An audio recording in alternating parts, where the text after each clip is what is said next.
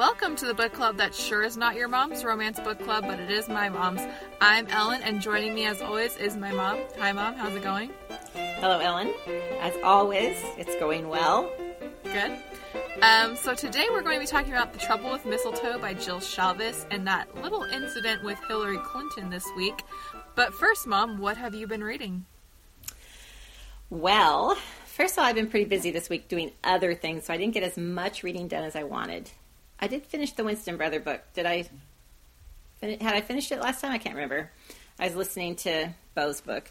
The nice thing about Bo's book is that only about 4 of the chapters are told from her perspective, and the rest of it is all Bo. So it was all my favorite voice.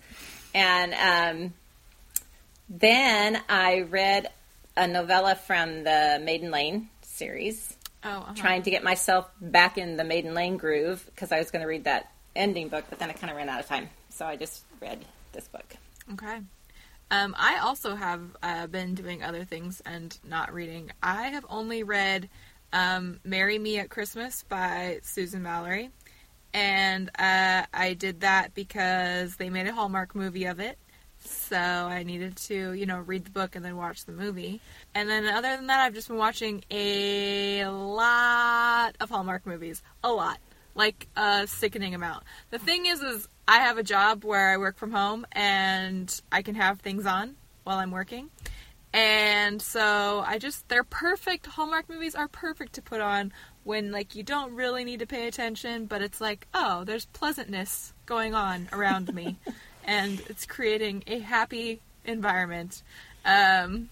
Well, I think I ingrained in you that whole, you have to read the book before you see the movie thing, because when you were a kid, I wouldn't take you to see a movie till you'd read the book already, so. Yeah, I couldn't. I remember my 9th birthday, we went and saw Matilda, and I was so excited because I had read the book. See? You did good, Mom. You done did good. You must have had a really good mom. She was okay. She's kind of full of herself, if you ask me. That's true. Okay, so today we're going to be talking about The Trouble with Mistletoe by Jill Shalvis. It's the second book in her Heartbreaker Bay series, which consists of actually quite a few Christmas stories. This is one of 4 Christmas stories. So the back cover description for this one reads, Willa Davis is wrangling puppies when Keen Winters stalks into her pet shop with frustration in his chocolate brown eyes and a pink bedazzled cat carrier in his hand. He needs a kitty sitter, stat. But the last thing Willa needs is to rescue a guy who doesn't even remember her. Saddled with his great aunt's feline from hell, Keen is desperate to leave her in someone else's capable hands. But in spite of the fact that he's sure he's never seen the drop-dead gorgeous pet shop owner before, she seems to be mad at him. Willa can't deny that Keen's changed since high school. He's less arrogant, for one thing. But can she trust him not to break her heart again?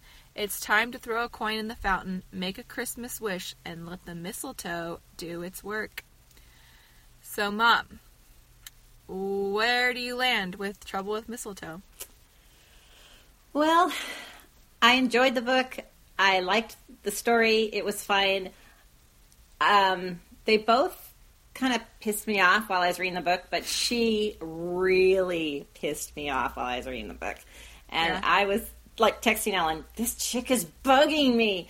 And I got really frustrated. First of all, I thought the whole high school thing was a missed opportunity, because that really was resolved within, the first few chapters. Yeah. And it was not even an issue, even though it's a big deal on the back cover. Well, on one hand, I like that they kind of took care of it pretty quickly, because it is kind of a non-issue, right? I mean, at the end of the day. And, I liked that once, he explained what had happened, he was appropriately apologetic and sweet about it, and then they moved past it. But I love, the trope of old crush or, something like that.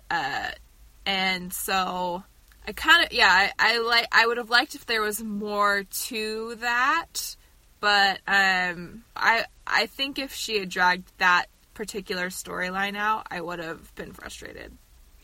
Well, right.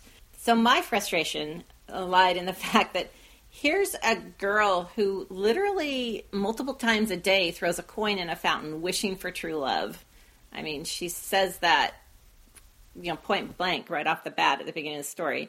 Then this gorgeous, hot guy comes into her life, and she can't bring herself to fall in love with him or to admit that she's previously been in love with. Yeah, and it's like, girlfriend, you need to get over your issues and just accept this already, because it kind of, I don't know, I got super frustrated with her. I don't know if I can commit, and I don't know, and I don't know. Because he was, and that's another trope I like, is when the guy falls before the girl, and he was pretty much on board before she was. Yeah.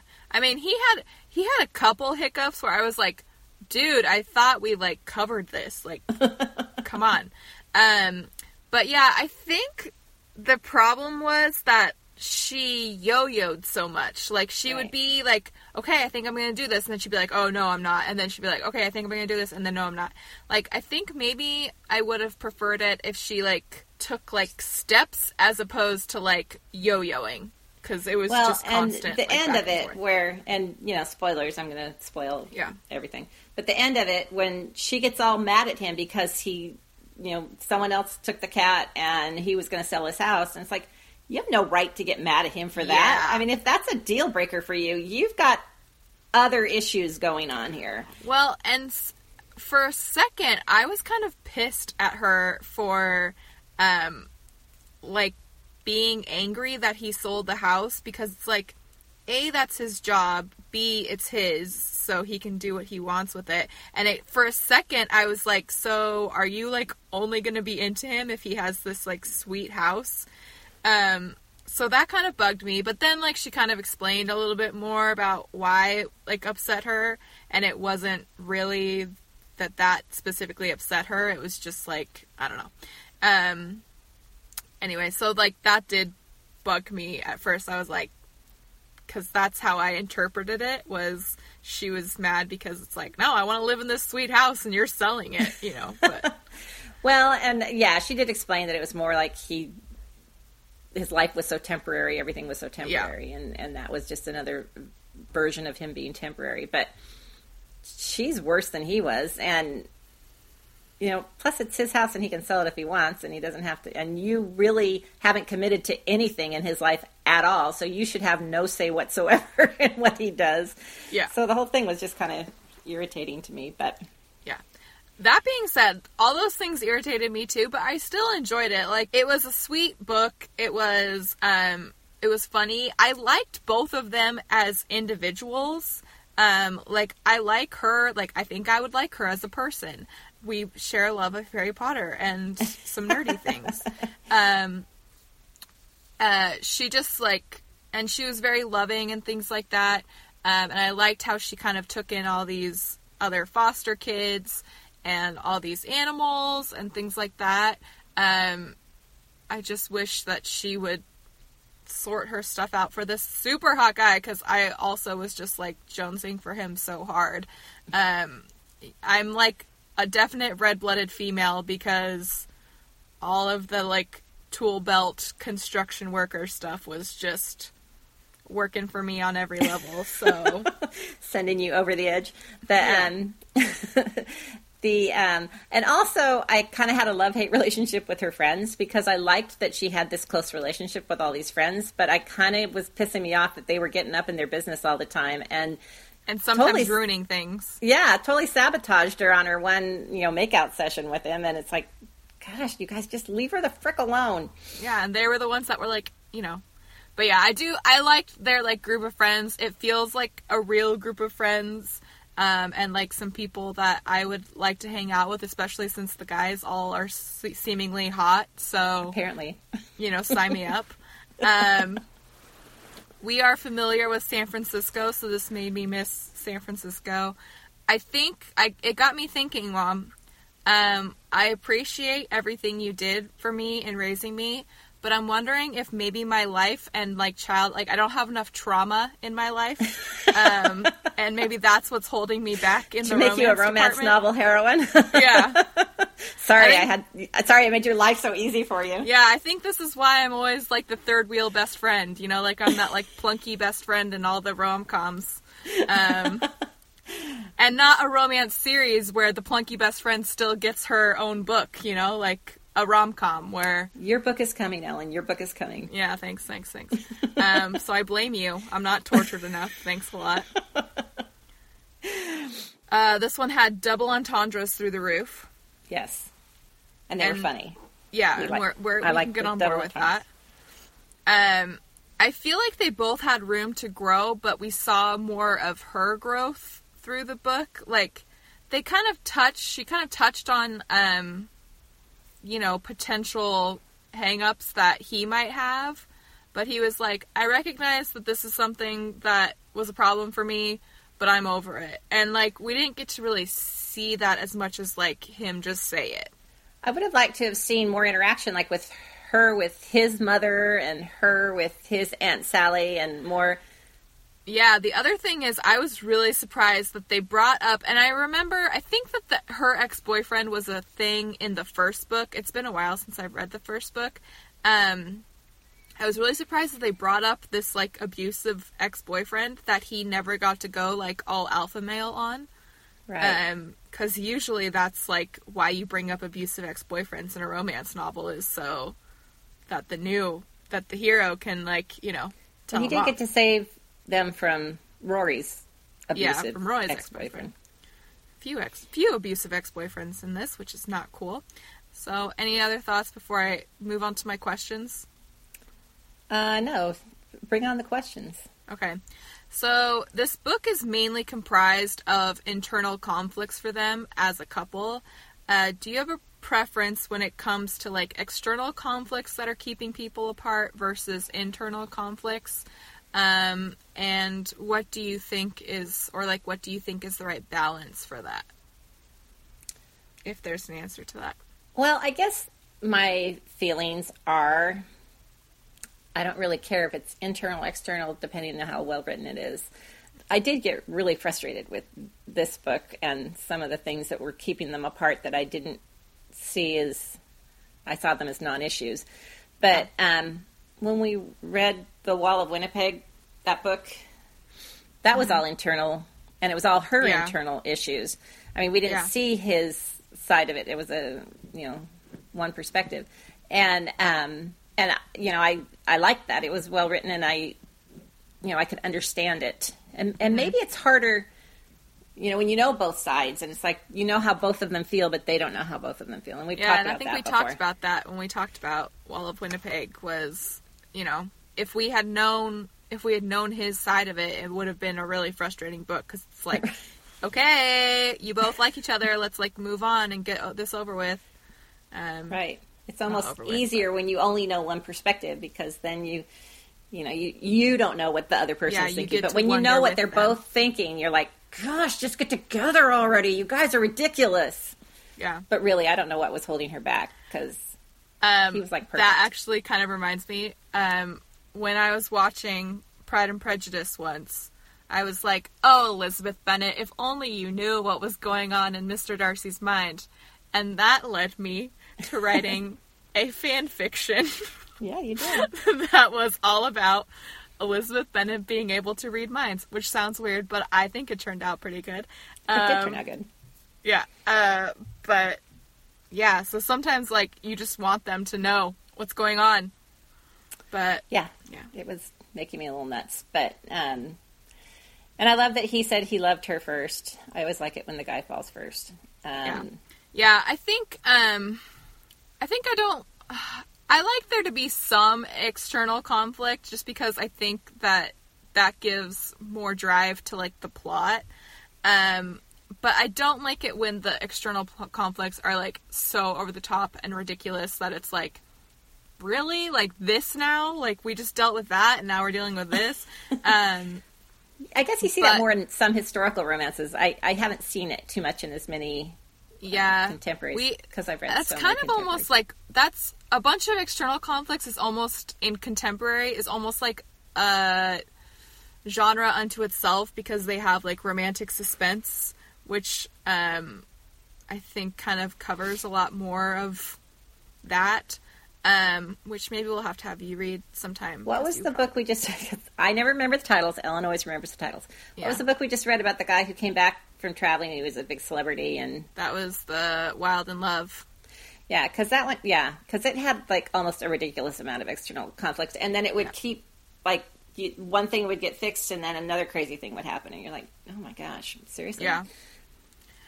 So yeah, I think I'm like you, and this is like I think always our answer. But if it's written well, like on either side, I don't care. But I think I like when there's a healthy balance, you know, because they're always going to have something that's also keeping them apart internally, even when it's mainly driven by external conflict. But you know, I like there to be a little. See, and bit I of think both. in this one there was some lost opportunities with the external conflicts, and Yeah. it just really focused on the internal conflicts Yeah. to the point where it got almost like, oh my gosh.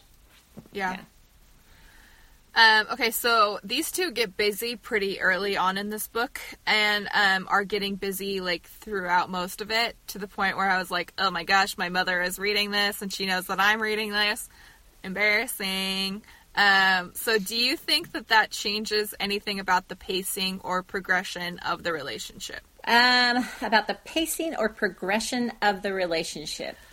I will say, I feel like this is kind of your first contemporary that is more like this. And this happens, I think, more in contemporaries than it does in historicals, where, you know, they can get, you know, because in historicals, if they're getting this busy this early on in the relationship, the guy is like, I'm duty bound to propose to you. And then, you know, they're married, and that causes conflict in and of itself.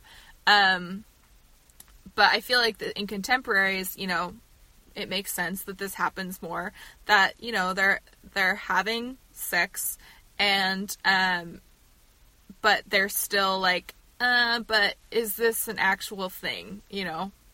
Yes, we're hot for each other, and we've been doing it for a while now, but what does that mean? I love that you were super embarrassed.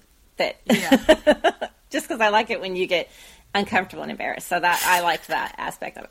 But with this particular book, it was the intimacy that kept driving them together, because they realized that they had a lot of chemistry together, and neither one of them could, you know, translate that into any kind of emotional feelings for one another. So Yeah.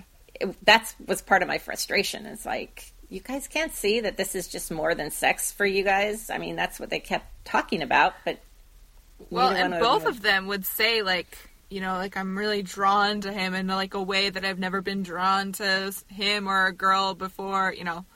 So it's like, yeah, the doy. You're in a romance novel. Billy Idol gets it. It's a wedding singer quote. I'm surprised that we haven't had more instances where we're just quoting movies and we have to explain what that is. Anyway, this is kind of like your first contemporary, right? Where it's been like that, where... I've only read, I read the Wall of Winnipeg, those books, and then I read the Penny Reid books. And which so are both, like, they're both notoriously, like, slow burn romance authors, So do you think that changes anything about the pacing or progression of the relationship? I think it, like, adds a different kink in the machine of, you know, how these two are going to make it to the end and fall in love. I think that, you know, we're having sex and this is great, and, like, we're really good at having sex with each other, but does it mean more than that? Which I think is real to a lot of relationships. And he kept putting her off for a while because he wanted to be sure that she was having sex with him for the right reasons, and not just because, you know, she was depressed, or because she was upset about something, or because I mean, he or she was drunk, or there was an instance right. where He kept trying to confirm with her that this is what she wanted to do, and we're good, right? Time out. And which, she just, you know, like, I had wanted to, like, that in him. Run her hands along his abs, which, you know, girl, I get I'm it. sold. It's like, yep, I'm sure. Let's do this. But yeah, so I think the intimacy, you know, moved the story along on that level. Yeah. And you have to look at the contemporaries different than the historicals, because the contemporaries are, well, contemporary. I mean, there's obviously a different society has a different view of sex now than it did back then. Sure. My third final question.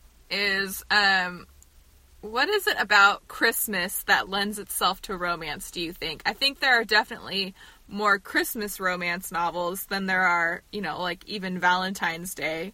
And that could just be because Christmas is a bigger deal in general than Valentine's Day, which I think is a nonsense holiday. But it's a Hallmark holiday. Hallmark holiday. Hey, but Hallmark, love your movies. Thanks, bros. So, what do you think it is about Christmas that lends itself to romance stories? Well, first of all, Christmas is not just a day; it's a season. So it covers like a span of time rather than, I mean, enough time that someone could meet and fall in love. Yeah. And it's not just a, day. Like Valentine's Day is just a day. So, and it's something that we start preparing for weeks in advance and, goes through till... Getting in the spirit weeks in advance And because she owned a shop, so it, affects her business. Gets more busy and... and to be able to describe the decorations and, everybody's in a good mood and, it's just... Like, in actuality, Christmas plays a pretty small part in this, like, plot-wise. It's a lot of, they talk a lot about how she decorates everything, she brings him a tree at the end, and, they do some Christmas activities, but it's not like... a plot where, like a Hallmark movie plot where it's like, she's on her way to her fiance's house for Thanksgiving. He's on the way to his family's, but they meet up in the middle and get stuck at an airport or something like that. Right. Which is very much like that's going to happen at Christmas. So I think that there's just something about also the time of year where people are just like, a little more open-hearted, maybe, and are, like, a little more... And I think also there's a lot of... I know, speaking for myself as a singleton, that there's something about Christmas time that, like, makes you wish that for love and things like that more. And so I think that makes people a little bit more open to it in general, so... I also think that... writing about wintertime is, when you're trying to, it's cold outside and you want to be warm and toasty inside. And, anytime she's outside, he needs to give her a coat or, she needs to share his warmth or whatever. Yeah, I think it's easier than if it's a hot, sweltering summertime. It's not as fun to get. And maybe you're at a cabin together and, like, the roads get closed. Oh, no. Yeah, that could happen. And, but I think writing romance in winter is more fun than writing romance in the summer when you're hot and sticky and sweaty. And but that's a thing too. Hot and sticky and sweaty. By the way, this might have added rooftop sex to a bucket list that I have somewhere in the back of my mind. Rooftop sex. Well, it depends on the roof. That's true. You're like on a slanted, gabled roof. It's not going to be as pleasant. It's like, no, kids, that's not Santa up on the roof. He's not that rhythmic. I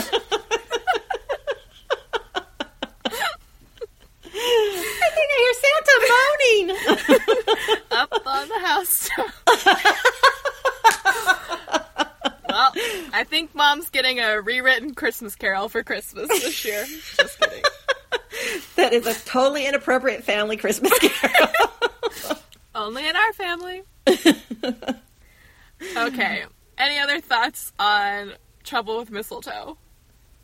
I have no more thoughts. I think I've shared all my thoughts. Closing thoughts are basically that, like, they frustrated me, but they were both likable enough and, fun. The book was funny and, that I was, like, I remained engaged, and I thought it was a sweet... And it definitely left me wanting to read the rest of the series, because now I want, now I'm invested in all these friends, and I want to know what happens with all the friends, so I'll probably read the rest Speaking of, there's a novella that, like, follows this like right after, and you can tell that they're setting it up. It's Rory and the guy with the big Doberman. I can't remember his name. That they hint at her having they hint at her having like history with this guy. Well, and so he drives her to Tahoe in this novella. Oh, and it's right. It kind of takes place at the same time as this book. So it takes place like right at the end of this book.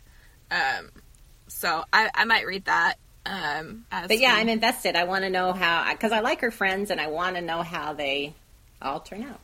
Yeah, that's cute. Okay, so those are our thoughts on The Trouble with Mistletoe by Jill Shalvis. You can subscribe to us on iTunes or Google Play, and we would love to hear from you on our Facebook page, Goodreads group, or Twitter, which is @NotYourMomsRom, or you can email us at notyourmomsromancebookclub@gmail.com. So if you want to read along with us and email us your thoughts, or if you would like to suggest a book for us to read, we'd love to hear from you. So next time we're going to release an episode on Christmas Day for some reason, but mainly it's because Mom and I are going to be in the same place for Christmas time, so it'll be easier for me to edit, which I'm excited about. So it will be our first episode that we actually record while we're in the same room together. Same location. We're excited. And Santa might be bringing Mom and Ellen some new microphones for Christmas. So, Yay. Right, Santa? Santa might be. Does Santa shop at Amazon? I know Santa shops at Amazon. So next time on Christmas Day, we're going to discuss Marion's Christmas Wish by Carla Kelly. I've never read this author before, but this book had some pretty great reviews, so I'm excited. It's a Christmas Regency romance, so, and it was like the one that I could find that wasn't attached to like another series and wasn't a novella in the middle of some series, so. So for now, we're going to take a break, and when we come back, we'll be talking about why Hillary Clinton is wrong about romance novels, so stay with us. Hi everybody, Ellen here with your romance-adjacent pop culture recommendation for this episode. I thought I would talk about the new Amazon Prime show called The Marvelous Mrs. Maisel. It's created and written by the same woman who created Gilmore Girls and Bunheads, if you like either one of those shows. It's about a woman in the early 60s who her husband dreams of being a stand-up comic, but there's a catch, he's not very good at it. And when a series of events leads them to splitting up, she kind of decides that, maybe she's been the funny one all along. And so it's kind of about her on this trek to become a stand-up comedian in the early 60s as a woman. While there are some romantic entanglements that start to take place in the show, it's mainly just a really cool and funny and insightful and kind of sweet show about a woman in this time setting out to do something that is a little offbeat and different. And I just thought it was a really great show. There's beautiful costumes. So if you're kind of looking for a new binge, I suggest checking that out. All the first season is available. So give it a watch and let me know what you think. All right, and we'll talk to you next time.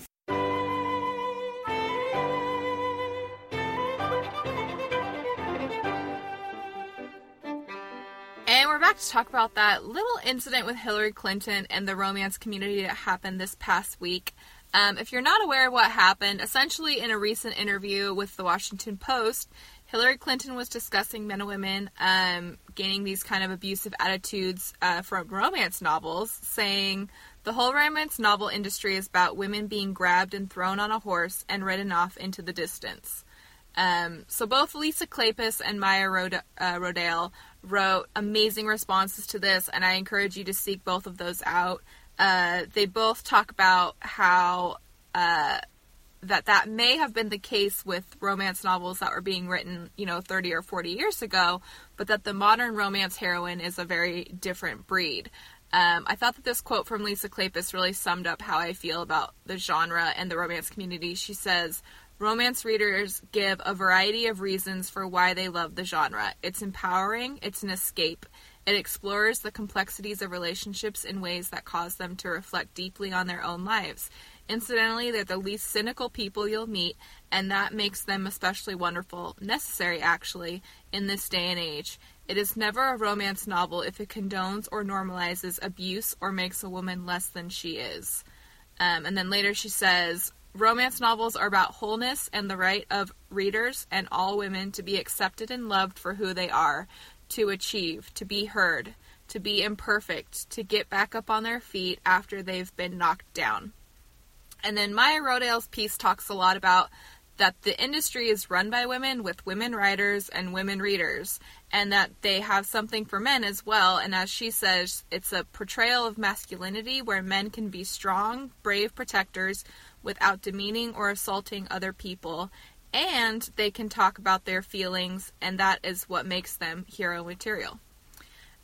So Mom, do you have thoughts on kind of how this went down? I have not read any of the old school romance novels because I didn't get into romances until like a year and a half ago. And I've only read romances that have been written within the recent history. But But you're aware of what you thought romance novels were like. Well, I thought they were just, silly little novels about. I never really considered them books, though, about women being carried away. And, I just figured there was just a lot of making out. But, and there is. But I don't seem to mind it so much. But I agree that, first of all, it's a good thing. It's written by women for women, and I think that's a plus. And so women aren't going to write about little. I mean, I can't think of any of these authors that I've read that think women are, should be pushed around or should be, mistreated or should be.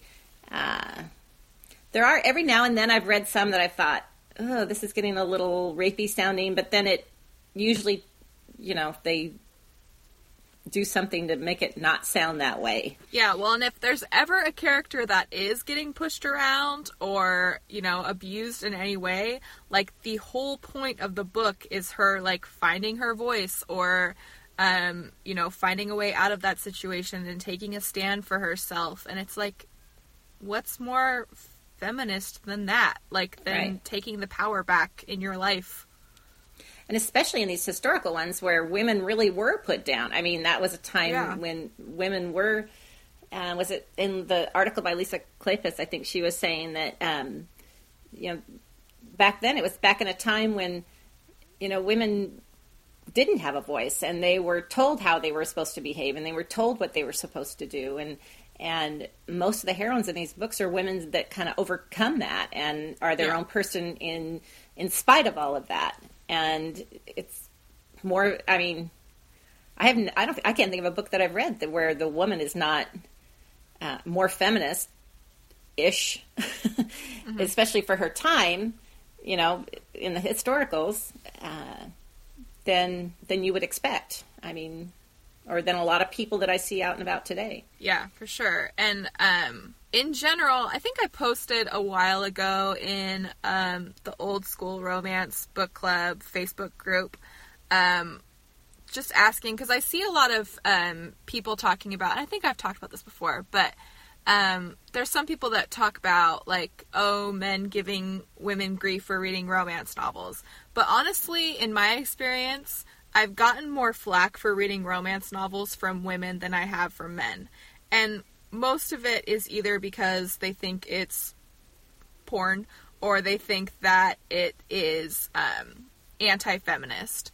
And because they have these preconceived notions that these romance novels are fairy tales where girls swoon and then she gets the guy. but they're not. I mean, I think especially, like both of these articles say, the modern romance novel is so much, like, concerned with having women who, you know, are setting off, you know, on their own journey, and then they decide, or they stumble upon, like, they decide they want love and they go and get it, or they stumble upon it and, like, make the journey in realizing that this is something that they can incorporate into their lives, you know? And, so I get really frustrated with people that talk about, and obviously a lot of the romance community does because of these two articles, but people that talk about the books being, just because they have women falling in love with men, or in some cases other women, that they think that they're anti-feminist just because of that, when I think that these books are some of the most, like, feminist books I've ever, with the most feminist, you know, heroines I've ever encountered. So it's just frustrating. Well, I'm trying to think of modern books that I've read that maybe aren't romances, and you know, trying to compare in my brain some of the you know, heroines from some of these stories, and yeah, the women in these books are stronger and usually come out on top, where sometimes in some of these modern books that aren't romances, they tend to, you know, they're depressing. They're just, and they aren't strong women, and they don't always come out on top. And I guess that people look at those as kind of more, you know, I don't know, a certain kind of story, and that these romances, because there's always a happily ever after, because we wouldn't tolerate a non-happily ever after. Yeah. But that it's, you know, fantasy or fairy tale, or just a ridiculous way to look at life. But it's not a ridiculous way to look at life. It's an encouraging way to look at life. It's a hopeful way to look at life. It's not a depressing way to look at life. Yeah. And that, you know, women can still seek to, like, share their lives with somebody else and still be strong and feminist. In the film community, just because I sort of work in that area, there's a lot of talk about this Mary Sue complex in media, and how women are sometimes portrayed as, like, too perfect and too that they're too perfect and get too many things right, and just everything kind of works out too perfectly for them.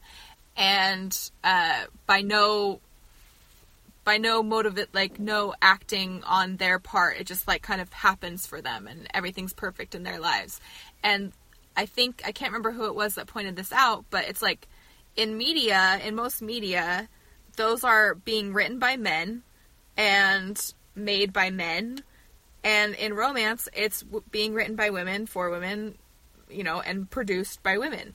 And so I think that that's where, I mean, when I was thinking about, like, possible heroines that are problematic, it's always heroines that are written by men. So, yeah, get romance novels that are written by women, and that they're the ones that are going to get your feminist heroines right. Plus, the girls always get to orgasm before the guys, so yeah, that's a win-win. Feminism. And usually more than once. Of course more than once. How dare you? So, look at the bright side, ladies. Yeah. Well, that's the other thing, too, is that I've always liked about romance novels, you know, and this is specifically talking about romance novels between a man and a woman, but that they not only present, like, strong feminist heroines, but that feminism also in its truest sense, where we are equals with men, and the happily ever after is entering into kind of a partnership of equality with, you know, a guy. And they present good examples of how, like, we can have that happy, healthy, and, like, progressive relationship still with a man. And always, even in the historicals, always they push the, you know, we're not going to have a marriage where you tell me what to do. This is going to be a marriage where, we discuss things and work things out together. And so it's never just you tell me what to do. And if there's ever a moment in those, even in those historicals, where it looks like the guy's going to try and tell the girl what to do, it's like, that's not how this is going to work. Nope. No, sir. No, sir. So, yeah, I'll step down from the soapbox, the ranting soapbox now. Any other thoughts on that, Mom? I feel like I just talked a lot. Well, yeah, I think it's misconstrued by a lot of people. And I think there's things that have done damage to the romance novel are 50 Shades of Grey, I think, has done a lot of damage to the romance novel. I think people think they're all, women subjecting to men kind of thing. I have not read 50 Shades of Grey or seen the movies, but I have. So, and you will not. That's not going to be the next one we read for the club? Just because I don't want you to know what I've read, so...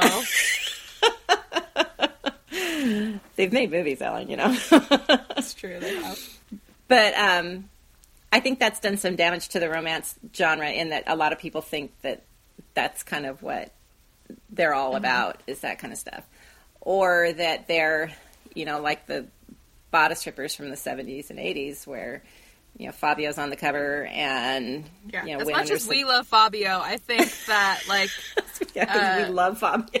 Yeah, well, the romance community, in general, loves Fabio, but I think that those kind of dashed upon the rocks, ripping each other's clothes off,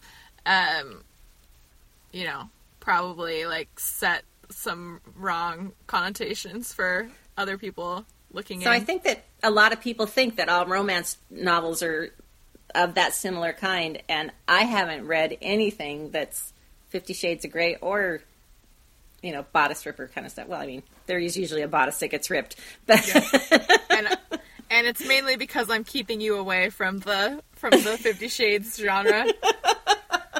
Because you're suggesting others. The books. There's more. I'm sure there are. But they aren't all like that. And to say that all, the romance in general is all that way, I think that's done damage to the romance genre. Because I came into it thinking that. I mean, when I was teasing you about it back in the day. Yeah. Remember when I was talking about getting flack from more women than men? You were one of those women. I don't know. I don't talk about it too much with too many people. I mean, I don't keep it from people, but I don't go out there and tell everybody about that. I just read romance novels all the time. But truly, it's women that, laugh at me more than men. Just kind of roll their eyes. But, it's the women who are like, I can't believe that. Yeah, so romance is feminist. Get over it, everybody, including Hillary Clinton. But yeah, I just wish that people wouldn't make general statements about the romance, especially anybody who's saying these kinds of things about romance novels has never read a romance novel in their lives, guaranteed. So that just is what gets me frustrated. So thanks for joining us. Again, if you would like to join us for Marion's Christmas Wish by Carla Kelly in 2 weeks, you can find us on Twitter at NotYourMomsRom, or on Facebook or Goodreads, or email us at NotYourMomsRomanceBookClub@gmail.com. All right, thanks, Mom. Thank you, Ellen. All right, bye. Bye.